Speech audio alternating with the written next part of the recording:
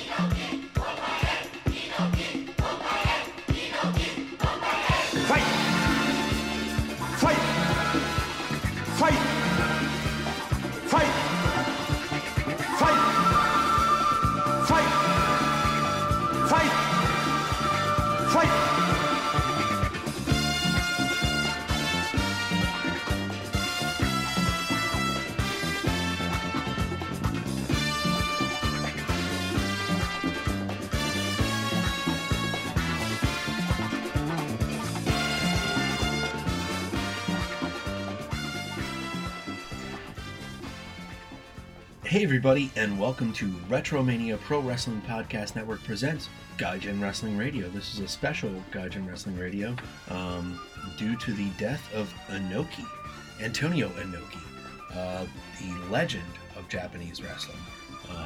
Synonymous with this podcast, I wanted to focus on kind of the history of New Japan Wrestling and Japanese wrestling in general, and Antonio Inoki is one of those names. So joining me here on this episode for a special watch-along and kind of running down some of the moments of Inoki's history is Dave from Kicking Out at 2. Dave, how's it going? It's going, man. It's going. Appreciate you having me on. Yeah, I appreciate you joining me. This is your wheelhouse, man, so I'm kind of following your lead because I'm not as knowledgeable regarding the Japanese wrestling culture and especially Antonio Inoki, but I'll try my hand at this and see how I do. Yeah, no worries. You joined me for a prior episode that Antonio Inoki and Hulk Hogan had. Yes, I did. I do remember that. And it was a pretty good match. It was a pretty indeed. damn good match, for the level of skill that Hulk Hogan had at one point. But I mean, that was before before the Hulkamania rise and everything blowing up. But this is going to be a fun match here. Two very different styles of wrestling with Inoki and Lord Steven Regal from the Clash of the Champions in August of 1994. Yeah, absolutely. Clash of Champions 28. An odd random match, a special match, as they actually say on the broadcast. But Inoki comes over and wrestles William Regal, one Steven Regal over there at the time, correct? Yeah, I believe, if I recall, that there was a slight interaction with the two at Bash at the Beach in '94. Regal had wrestled Johnny B. Bad in the opening match of that show, and I believe Regal had won the match by nefarious means. And Inoki was sitting front row, and Inoki, I believe, at the end of the match or post match, got into almost a physical altercation with Regal, and I think that sets this match up here. So, to the best of my recollection. Yeah, that is pretty much what happened. Inoki just being part of that New Japan and WCW working agreement, as Inoki was one of the head bookers, but he was one of the founders and starters of New Japan Pro Wrestling. He did start out his career, though, in the Japan Wrestling Association, where he was trained by one Ricky Dozan at the age of 17. Started wrestling there, and he and Giant Baba were two of the top guys, and they kind of had different ideologies of how wrestling would be in Japan. Inoki took more of that martial arts style, more of that technical aspect, much like William Regal. You know that that world of sport aspect. That's why this is kind of an interesting match with the style clash here. But Inoki wanted to see that happen in his version of wrestling throughout his career, throughout his span in the business, in the industry. He wanted to see that mixed martial arts, that shooter grappler versus, like a boxer, and he did that with Muhammad Ali. One of those things that were kind of looked at as very odd at the time, but it was sports entertainment before there was sports entertainment. If you really and hey pal, I was involved too, and I lost some money on that, but that's okay. I mean, it was a big. We could elaborate more about it, but that was a big match for everybody involved, promoters alike. I mean, there were promoters like I've heard stories that the Briscoes in Georgia when they owned Georgia Championship Wrestling, they managed to get the live feed. So that they can air that match on closed circuit TV, very similar to what Vince did with WrestleManias early on.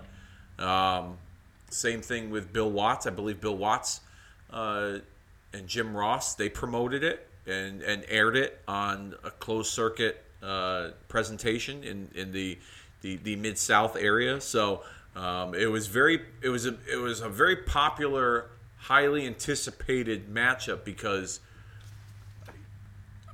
Inoki being, a Japanese wrestling legend, but mainly because of Muhammad Ali, if you really want to make the argument, that Ali being this pop culture sports icon at that time, everything he did, everybody wanted to see, and he delved into the pro wrestling world with a Japanese wrestling legend like Inoki. Everybody wanted to get their hands on it, and from a match quality standpoint, it turned out to be a gigantic flop, in my opinion, because you didn't want to expose the business. At the same time, you didn't want to make Ali look like a fucking joke either. And it was just, it was, once the bell rang, that was it. I mean, everybody paid their money to see it, and it turned out to be a flop. That's just my take. Yeah, and just the rules that they had set for each other just didn't work either. They didn't want to have Inoki kind of standing to use his karate, quote unquote, so he had to lay on his back, prone position, and he just did those leg kicks throughout. But they did cause damage to Muhammad Ali, actually in shoot form in real life. Yeah, and a tough guy Inoki was, but yeah, that was an interesting match, and we've seen types of gimmick matches come and go throughout the territories and into our days. Yep. The pit fight is the latest. Yep.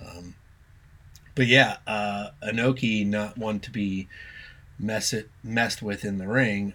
He once went against the great Antonio in 1977. Have you heard of this, where it turned into a shoot in the ring? Have you seen that? No, I did not. You please elaborate. The great Antonio is a big a former strongman, and he was like a huge guy, well over like 300 pounds, close to it at least. And he was not selling any of Inoki's Inoki's kind of slaps or kicks, and they traded some palm strikes, and then all of a sudden Inoki just started stomping and hitting him, and turned into a real type of finish there. So moving on, about the title exchange that he had with Bob Backlund? You might have to refresh my memory. I might have heard this story before, but please go ahead. November 30th, 1979, Inoki defeats Bob Backlund in Japan to win the WWF Championship. Backlund then won the match back on December 6th. But the president declared the rematch a no contest due to Tiger Jeet Singh, and Inoki remained the champion, but Inoki was refused the title the same day and declared it vacant. A lot of, chicanery going on there around the time. We would then have Backlund back with the title after leaving Japan in December and coming back with the title, and there was never any word about the title exchange outside of WWF, and it wasn't recognized until later. I think Corey Graves even brought it up on the broadcast. Really? That it was unrecognized, but it was a title change that did happen. I know that for a while, in the early days when McMahon Sr. was a member of the board of the NWA, he had dabbled with using outside talents to work with his stars. I believe, if I'm not mistaken, there was a match at Madison Square Garden with Bob Backlund and Harley Race, when Harley Race was the NWA World Heavyweight Champion.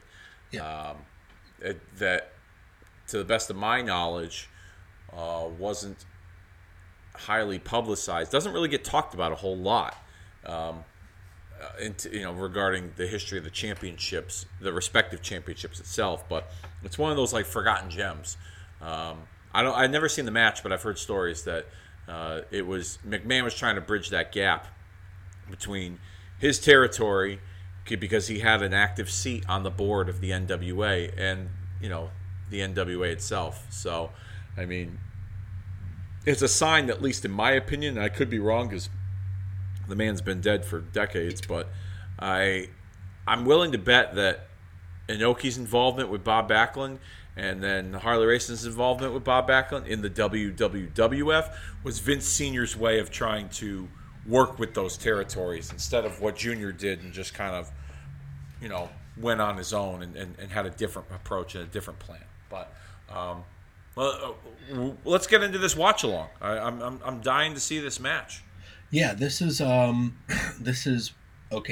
part of his final countdown series, which lasted about 4 years. It's a special retirement series of matches that he would go on to have for 4 years. Interesting. A retirement tour. It's like Kiss with their farewell tours. Kiss has run farewell tours since '97. Legit. Then coming back again, another farewell tour. We forgot. We didn't tour Topeka, Kansas, so we're coming to see you. Rock and roll all night, party every day. Topeka for the last time. Sheboygan for the last time. Right. It's like The Rock and John Cena. I don't know about that, but let's get into this. First time ever. Okay, yeah. So if you have the Peacock, where can you find this? Otherwise, I'll be queued up Nefarious Means. All right. So if for those of you listening, if you have the Peacock, which is still the worst streaming app in the history of all mankind, I would trust AOL download on a disc more than fucking Peacock right now. If you got the newest version of AOL on your gateway computer, you could probably find this on there and get better service than this fucking Peacock. But anyways, you can find this match in the WCW portion of the WWE hub of Peacock. So you'll have to search Clash of Champions, and then you'll find Season 7, Episode 3. It's Clash of Champions 28 from August of 1994. And I've got it queued up at 1 hour, 9 minutes, and 35 seconds. But due to Nefarious Means, where Kobe is currently observing this, or will be observing this watch-along, can you tell other folks where you can find the queue up on your end? I will be at 1 hour and 14 minutes and 43 seconds. There was some inserted commercials, I believe, at the beginning, and some promo stuff that, the cock just won't allow anymore. You know what's funny? So, yeah. The cock's been blocking a lot of different content on this, on the... You know what's hilarious about Peacock, right? Okay? So, and I think I've had this conversation. Maybe I have. I don't know. Anyways, they will get rid of certain things that they find offensive on but John WWE. Wayne Gacy is there. But John Wayne Gacy, they'll probably have a Jeffrey Dahmer special, all this other stuff. John Wayne Gacy talks about murdering motherfuckers, raping little boys under the porch, and all this other stuff, and he dresses up like a clown. You have a 10-part fucking documentary that you've produced exclusive to your fucking streaming app. But if Goldust comes out with a ball gagger and tied to a leash with And Hulk Hogan, we coming for you. Yes, exactly. So, that's not in there either. They can't come for Hulk Hogan either. No, they can't. You know what? I just watched an episode of Raw this morning from October the 20th, 1997. And there's a part on that show, okay? There's a part on that show where Farouk and the Nation of Domination come down to the ring and they accuse Vince of the WWF being racist because they allowed the Hart Foundation to trash their dressing room. And you see signs of like Malcolm X and different, borderline racial derogatory remarks spray painted on the wall. But guess who really did that? It was the DX. And then later DX does makeup in blackface as well. So DX But they don't show 25 years of being a racist group. But they don't show the locker room. I watched the whole episode. They don't even show the locker room. They showed it the night before from the pay-per-view. I think, wasn't there a pay-per-view or something that happened? No, the pay-per-view was a couple weeks prior. Oh. There wasn't a pay-per-view. Okay. So there was, it was a harsh time around 97. Yeah. But we're digressing here. This is Gaijin Wrestling Radio. We're talking pro wrestling, not sports entertainment here, all right? For Christ's sakes. I'm sure all the fucking AEW fanboys that listen to this are probably going to be like, what are you doing? I'm not going to listen to this show ever again. This is wrestling, not sports entertainment, goddammit. Where's my t-shirt from Pro Wrestling Tees? I got more money than Jim Crockett. What the fuck? Oh, boy. All right, well, folks, if you want to get down with us, you can. Otherwise, just enjoy Dave and I going over the match and kind of talking about it. It's a short banger, but it's a fun one. Okay. So, yeah. When I say play, hit play with me. I'm going to count down. Dave, you ready? I am ready. Let's do the thing. Let's do the thing, 5, 4, 3, 2, 1, hit play.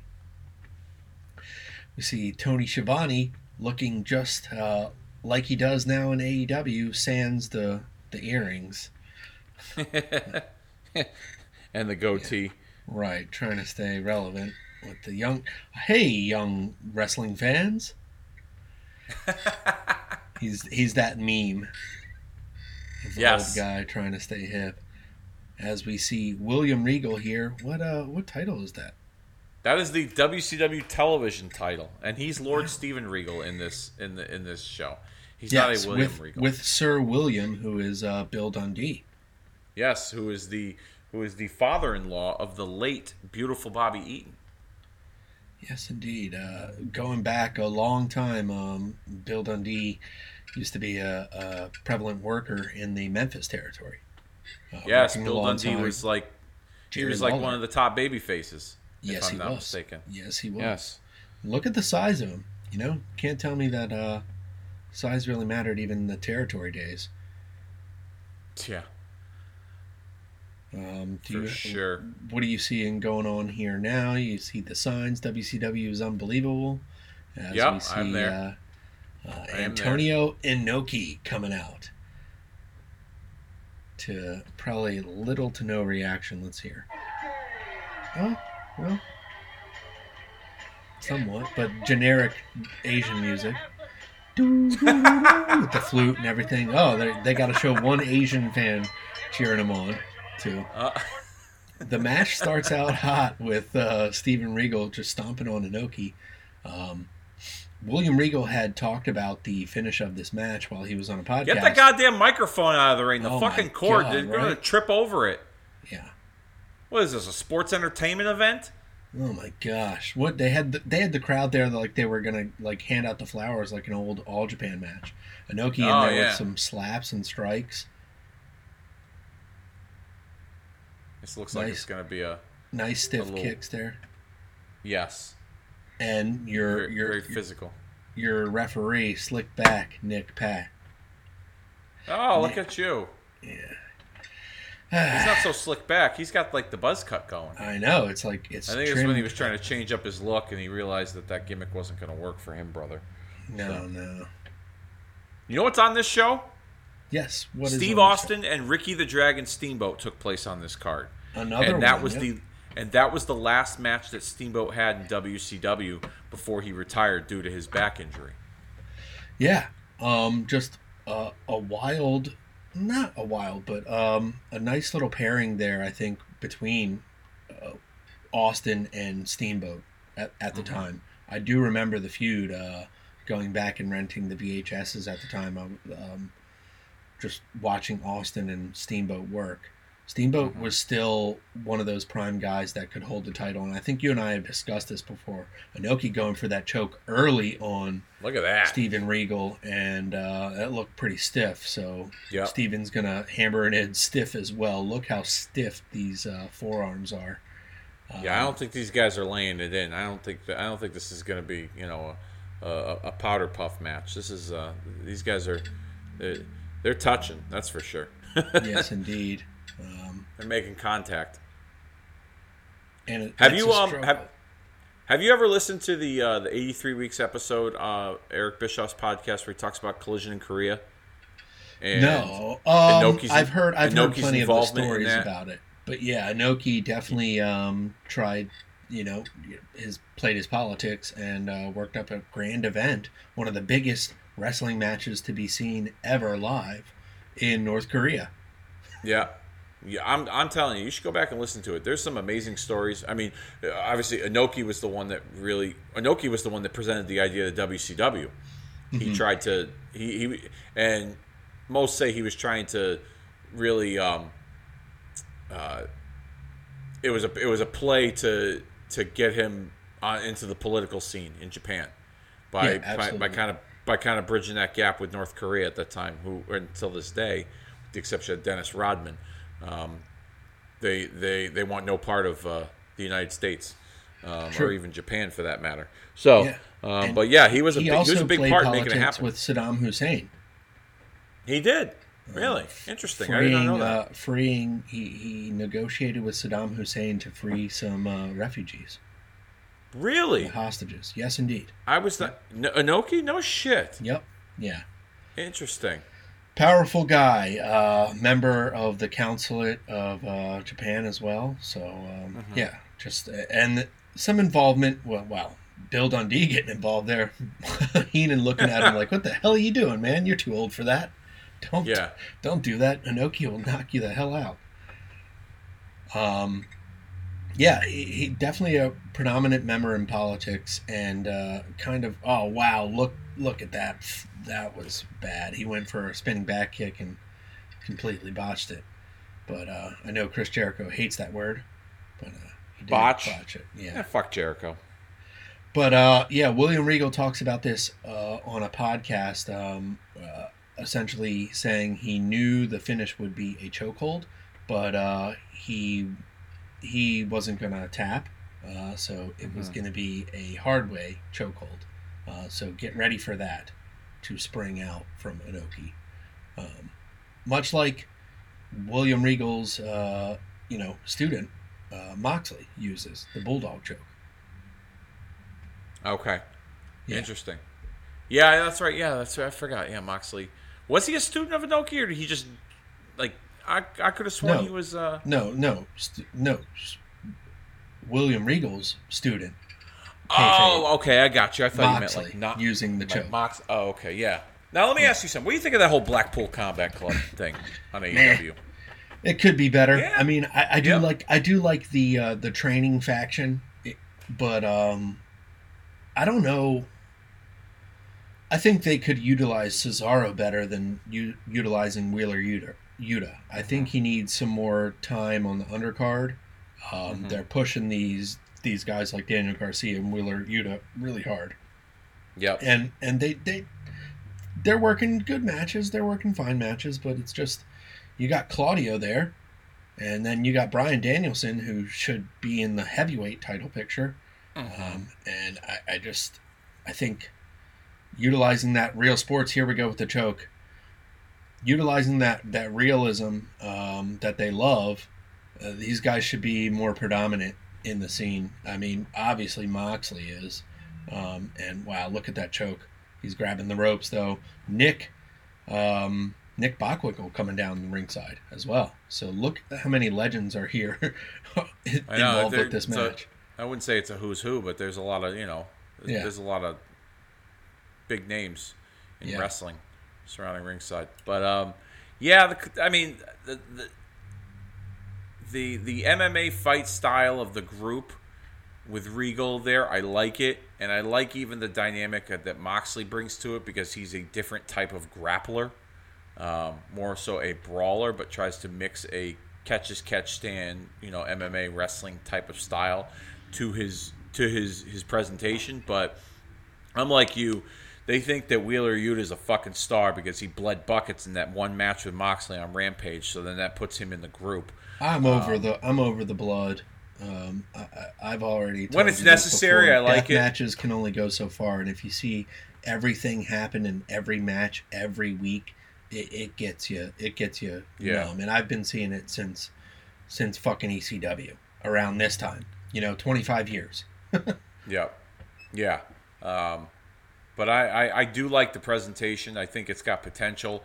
I like that Regal's not so hands-on at ringside. He kind of does the commentary from the side as like a coach. But by the same token, I think it's kind of lost some steam because we've talked about it before on my show and on Marking Out the Days. Here we go with the choke. Oh, another one. There's too much going on. Too many people to try and keep track of. Come out there with tracksuits, almost like New Japan, like they want to be. If you want to be like a Fight Club or whatever, come out there. That'd be cool, yeah. Tracksuits. Yeah. I'm always a fan of the tracksuit thing. Strictly Business did that in NWA briefly with Nick Aldis. That was a nice little look for the group. Yeah, Team Angle, Kurt Angle had that deal going with Benjamin and Haas. Yeah, I like that. That kind of brings like that team sports kind of presentation to it, Nice double underhook suplex by Regal. Very nice. And then takes control of the arm again. Yep. No slouch in here. This is a wrestler's old school match. Inoki battled with some of the best of them. Lou Thesz, Hulk Hogan. Later this year on his final countdown tour. Wow, nice underhook from Regal there as well. I loved his underhooks. Here we go with the choke again, and I think this is where he really gets him. Yep, and Regal is actually out. Shoot, out. Oh, shit. One. Oh, ref calls it. Okay, come on now. Oh, wow. And Regal is actually out. Yeah. You think that's legit, or you just think... He talks about it on a podcast. Oh, really? Okay, yeah. I didn't know that. Yeah, he said he wasn't going to tap, so Inoki knew the finish was chokehold. So he said, I was going to play it straight, and thus he gets tapped out. And he said, shit. But he was like, who else can say that they had a match with a guy who fought Muhammad Ali? Yeah. Which, so he was just putting that on his resume. Yeah, really. And in the crowd, I'll get the reaction in post. I'll let you listen to some of the crowd here, but Kanimoto, his second there, and then we see Hulk Hogan, brother. All right, yeah, fun little watch along with Inoki. Did you enjoy that? Yes, I did. I like the physical different snug style. Depends on the guys, the individuals that are involved. Like it was kind of a throwback in some ways to.